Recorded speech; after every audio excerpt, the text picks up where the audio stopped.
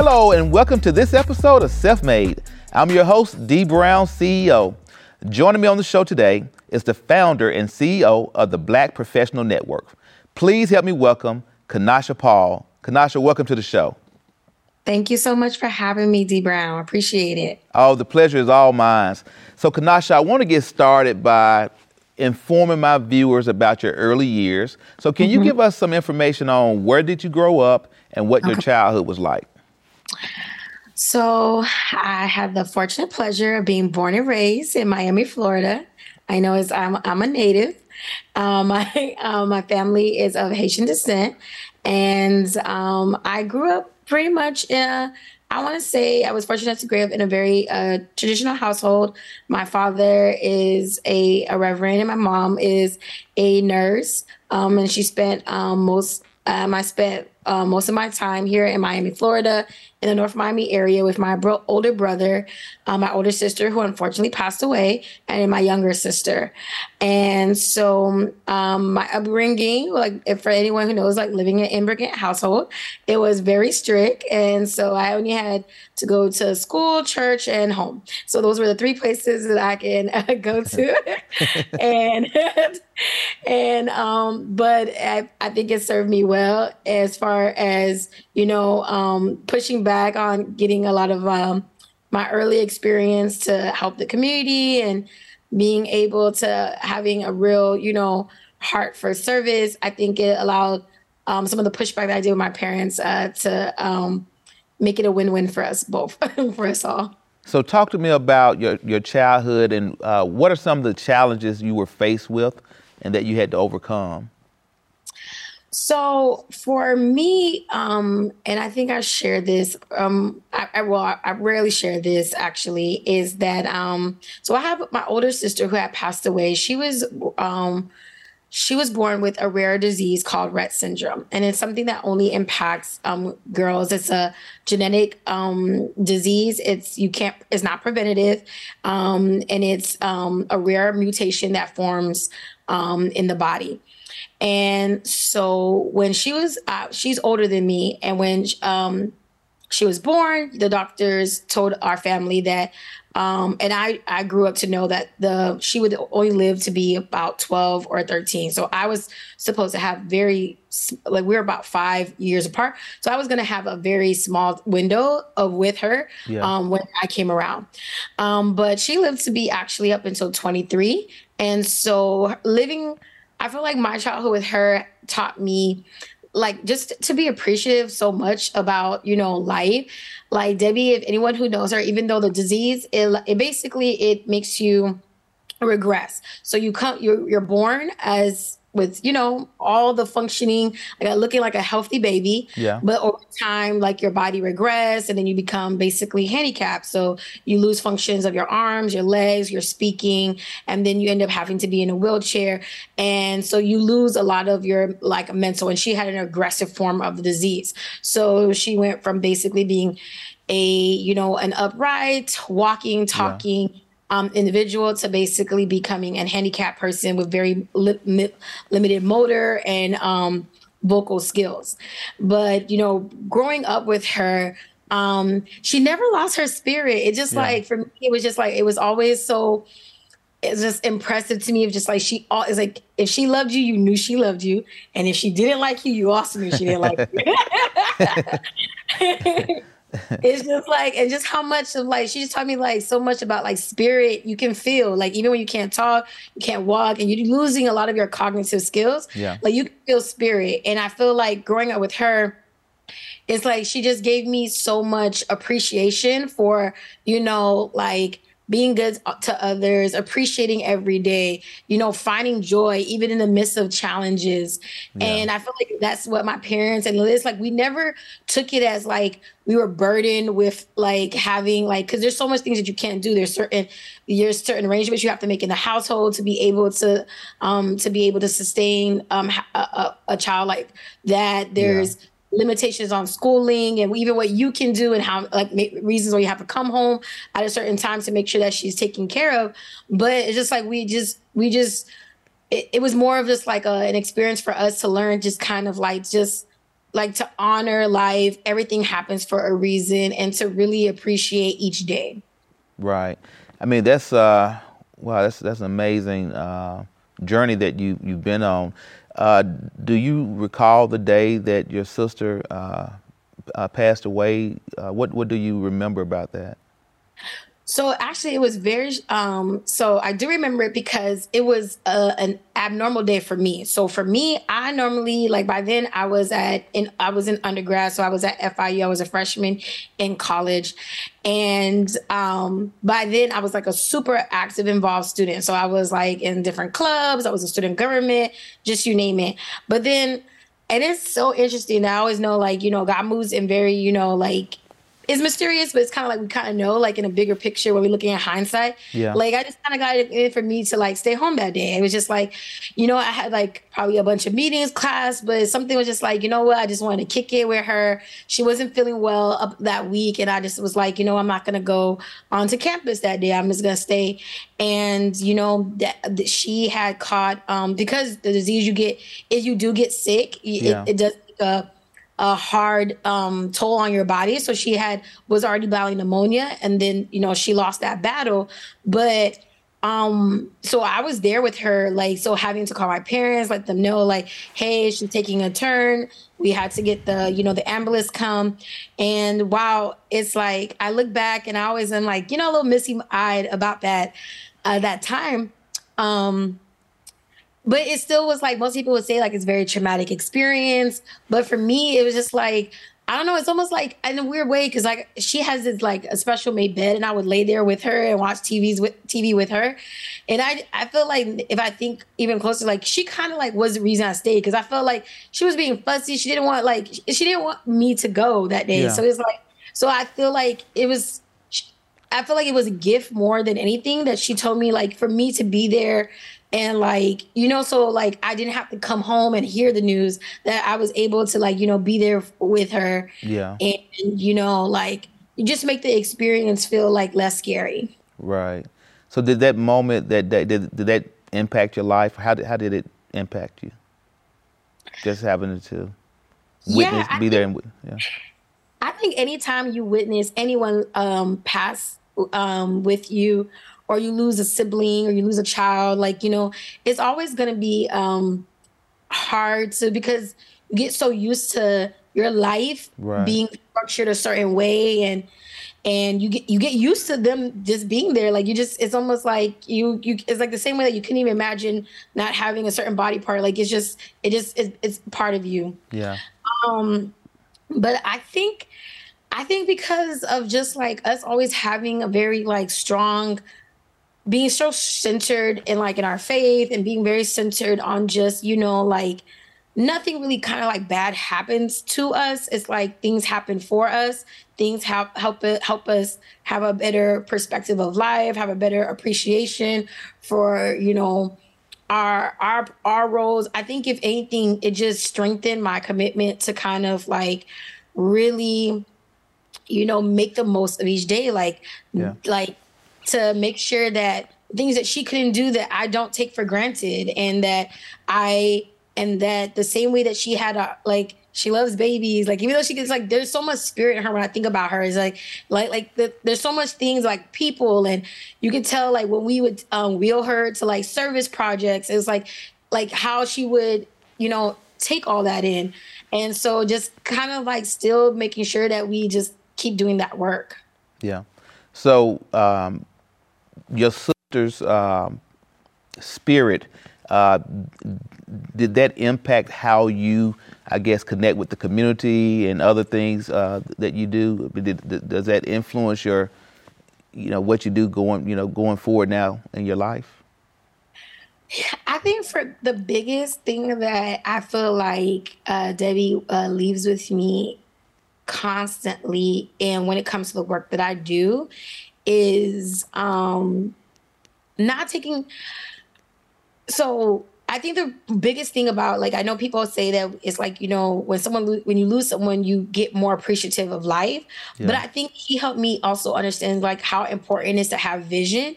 And if you are a person who is able to live out your vision, like that's two different things. Because you have people who are, they want to, like work, go home, like, live a very just, normal everyday life. Yeah. And I feel like with her, like, I feel like she reminded me of like that here you have this ability to like create a life, like, and to create it, like, don't let life happen to you. Yeah. And like make life happen.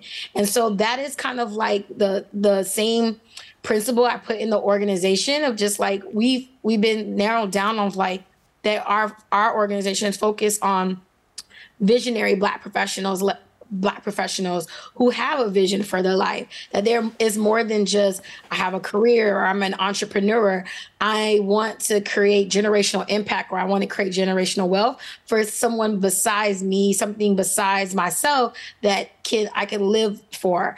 And I think that spirit is what I feel is really fuels me when I think about, because when I think about all the work that I do, is always centered on, it has to be more than just like, okay, we're gathered, or we're networking, or we're here to get the bag or make the money, and or flex on the gram or whatever that we're doing in different ways to show that we're living. But it's like, what are we gonna do that someone can feel our legacy, can feel our impact, can feel our spirit, can feel our presence?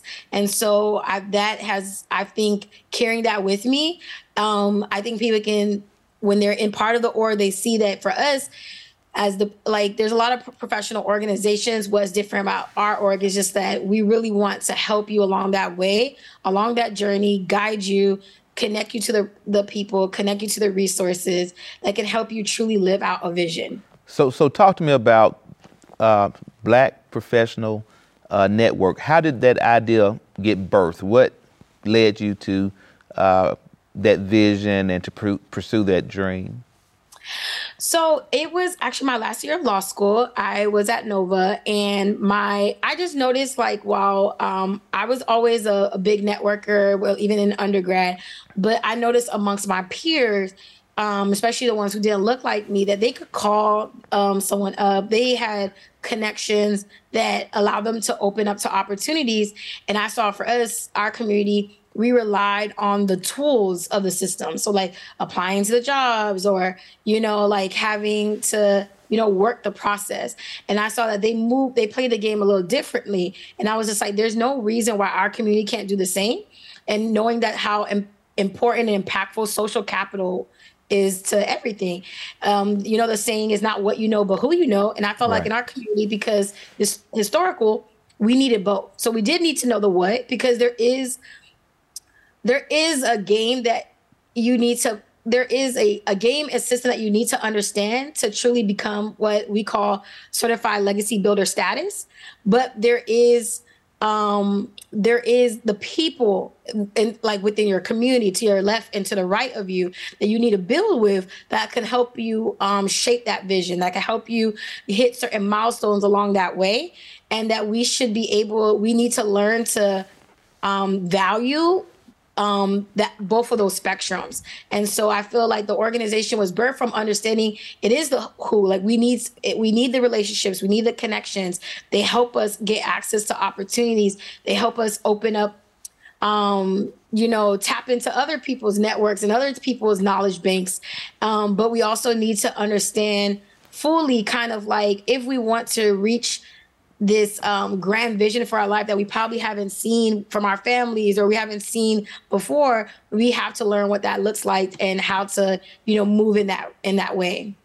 So what type of business that you are working with in your organization, and what type of services are you providing them? Obviously it seems that you're networking and creating the social infrastructure for these companies.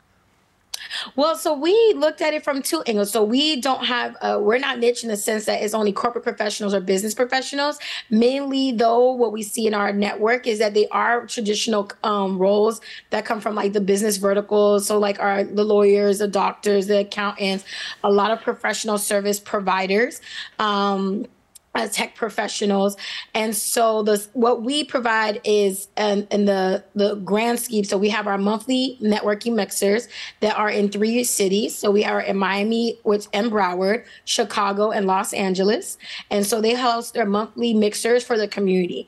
Now there is the membership component where the members get a more tailored quarterly workshops, member experiences that helps them fine tune like their vision planning, identifies how to leverage relationships in order to guide them across like what their goals are.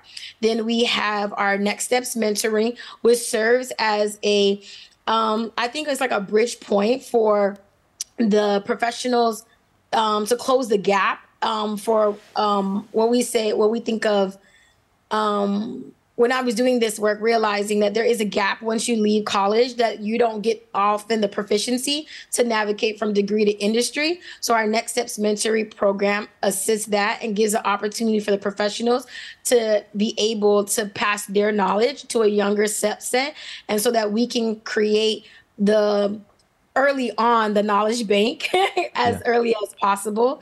And then we have our annual conference that we host that serves kind of as like the culmination point. It's like the peak of all the things that we're doing, from master classes to networking mixers to membership events, and then different special events that we do throughout the year. And then the conference serves kind of as that culmination point. Wow. So you're doing a lot to help people that are operating various types of businesses. And I tell people all the time that, I'm in the relationship business as an entrepreneur. I don't really pursue opportunities where I don't have a pathway to establish a relationship with the person on the other end of the transaction. And so with that being said, what are some of the success stories that you're most proud of with your company? There's so many actually. It's different verticals. So we've had founders who have been able to have met their early stage investors into their company to allow them to scale. We've had professionals who have been able to reach certain milestones, not only in like the earning income that they wanted to achieve, but also like in the professional leadership title. We've had professionals who have fine-tuned their leadership skills because that's a big component for the org. If like we know that, especially since majority of our professionals would be considered millennial Gen X. We look at it as that we're the next to lead. And so we need to think about what does that leadership mean as we assume those roles, and how do we want to reshape corporate culture. And then sometimes as even something as small as, well, it's not small, because I always look at anytime this legacy building is impactful. We've even connected like relationships together, like where people have gotten married because of the network, and that's part of their legacy building goals as well. So why do you think legacy building is so important? Legacy building is important because I feel like it's how the society is made. I feel like when you think about how this country, I'm a history major, so when I think about how this country was formed, there are people, they call them like the early settlers or early frontiers, but regardless, they had a legacy, a vision for how they wanted this country to be shaped. They had a vision for their families. When you think of people called like the Rockefellers, the Kennedys, all of them had a vision for their life and their families. And we think that, and these things, we think that a lot of times I feel like we undervalue, and we think that these things happen by chance, but it's very intentional and strategic. And I want for our community to apply that same principle, that we can be the next Rockefellers, the next Kennedys, but then we could do it in a way that is not harmful, that doesn't have to be, it doesn't have to have the same remnants and, I guess how to phrase this. It doesn't have the same type of ill effects that we sometimes resent about capitalism and corporate culture, that we find that is more harmful than progressive. Like, we can get into these roles and shape it, and you have to have that mindset to think that you have the power to create the vision and the life and the systems that benefit you. Well, obviously, legacy building is extremely important, and to me, is very, very important for myself, being a father and a husband. But I do want to know from you, what would you like your legacy to be? Well, for me, my legacy, and it's I feel like it's something that we just recently shared that on our page, is something that Oprah had mentioned. It's like our legacy is the people that we impact. Our legacy is the lives that we touch. And I feel like if I know that because I've created this organization, I have empowered different regions, I've empowered different people to leverage the tools, the platform that has been nurtured and created, and for them to be able to really empower and take ownership of them for themselves, that look, you can do this, it's possible. I feel like for me, that would be, job well done. And I know that too would also be able to, like, my sister would be like, hey, you did good. You did good, kid. So you think about your sister a lot when you're doing business and making decisions and impacting lives?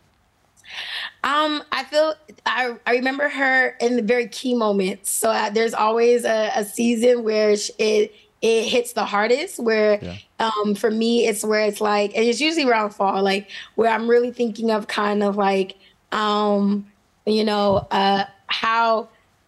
life would have been different, for her. And then it's like, what do I need to do to make sure that anytime that I'm feeling ungrateful or I'm feeling like, I'm not in a spirit of gratitude to remember what this work really means. Yep.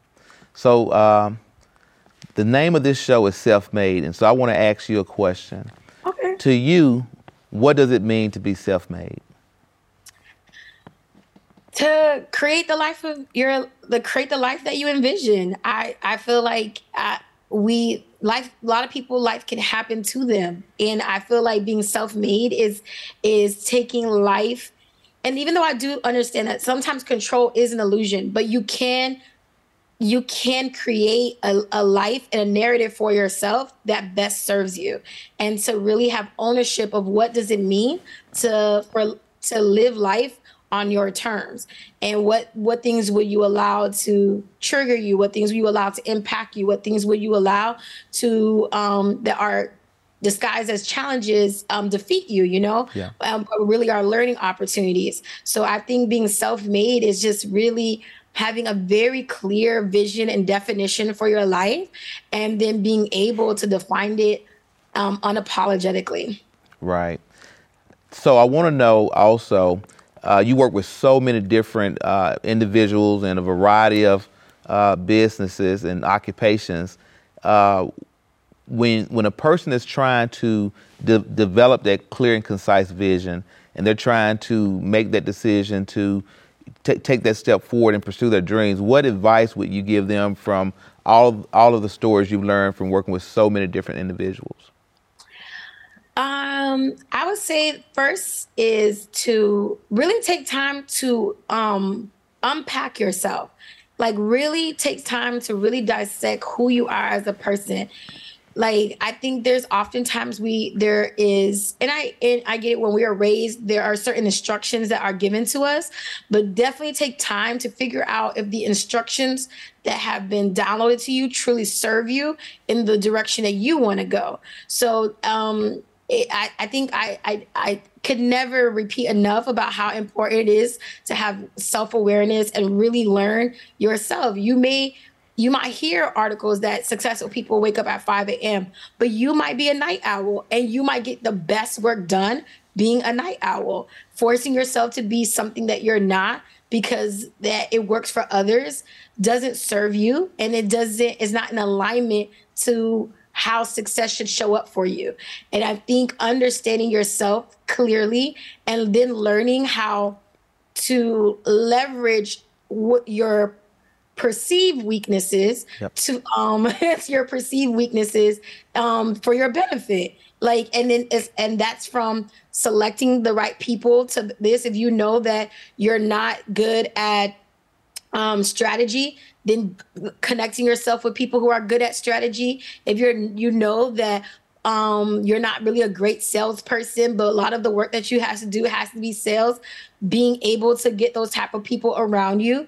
And if you learn that while you've got those people around you, that you're having a struggle in your leadership and managing them, get better at understanding people and being able to lead them effectively in a way that you would want to, for someone to be intentional with you. So I feel like, in a nutshell, it's self-awareness, leveraging your weakness, and then being mindful of how to sharpen your skill sets to be successful.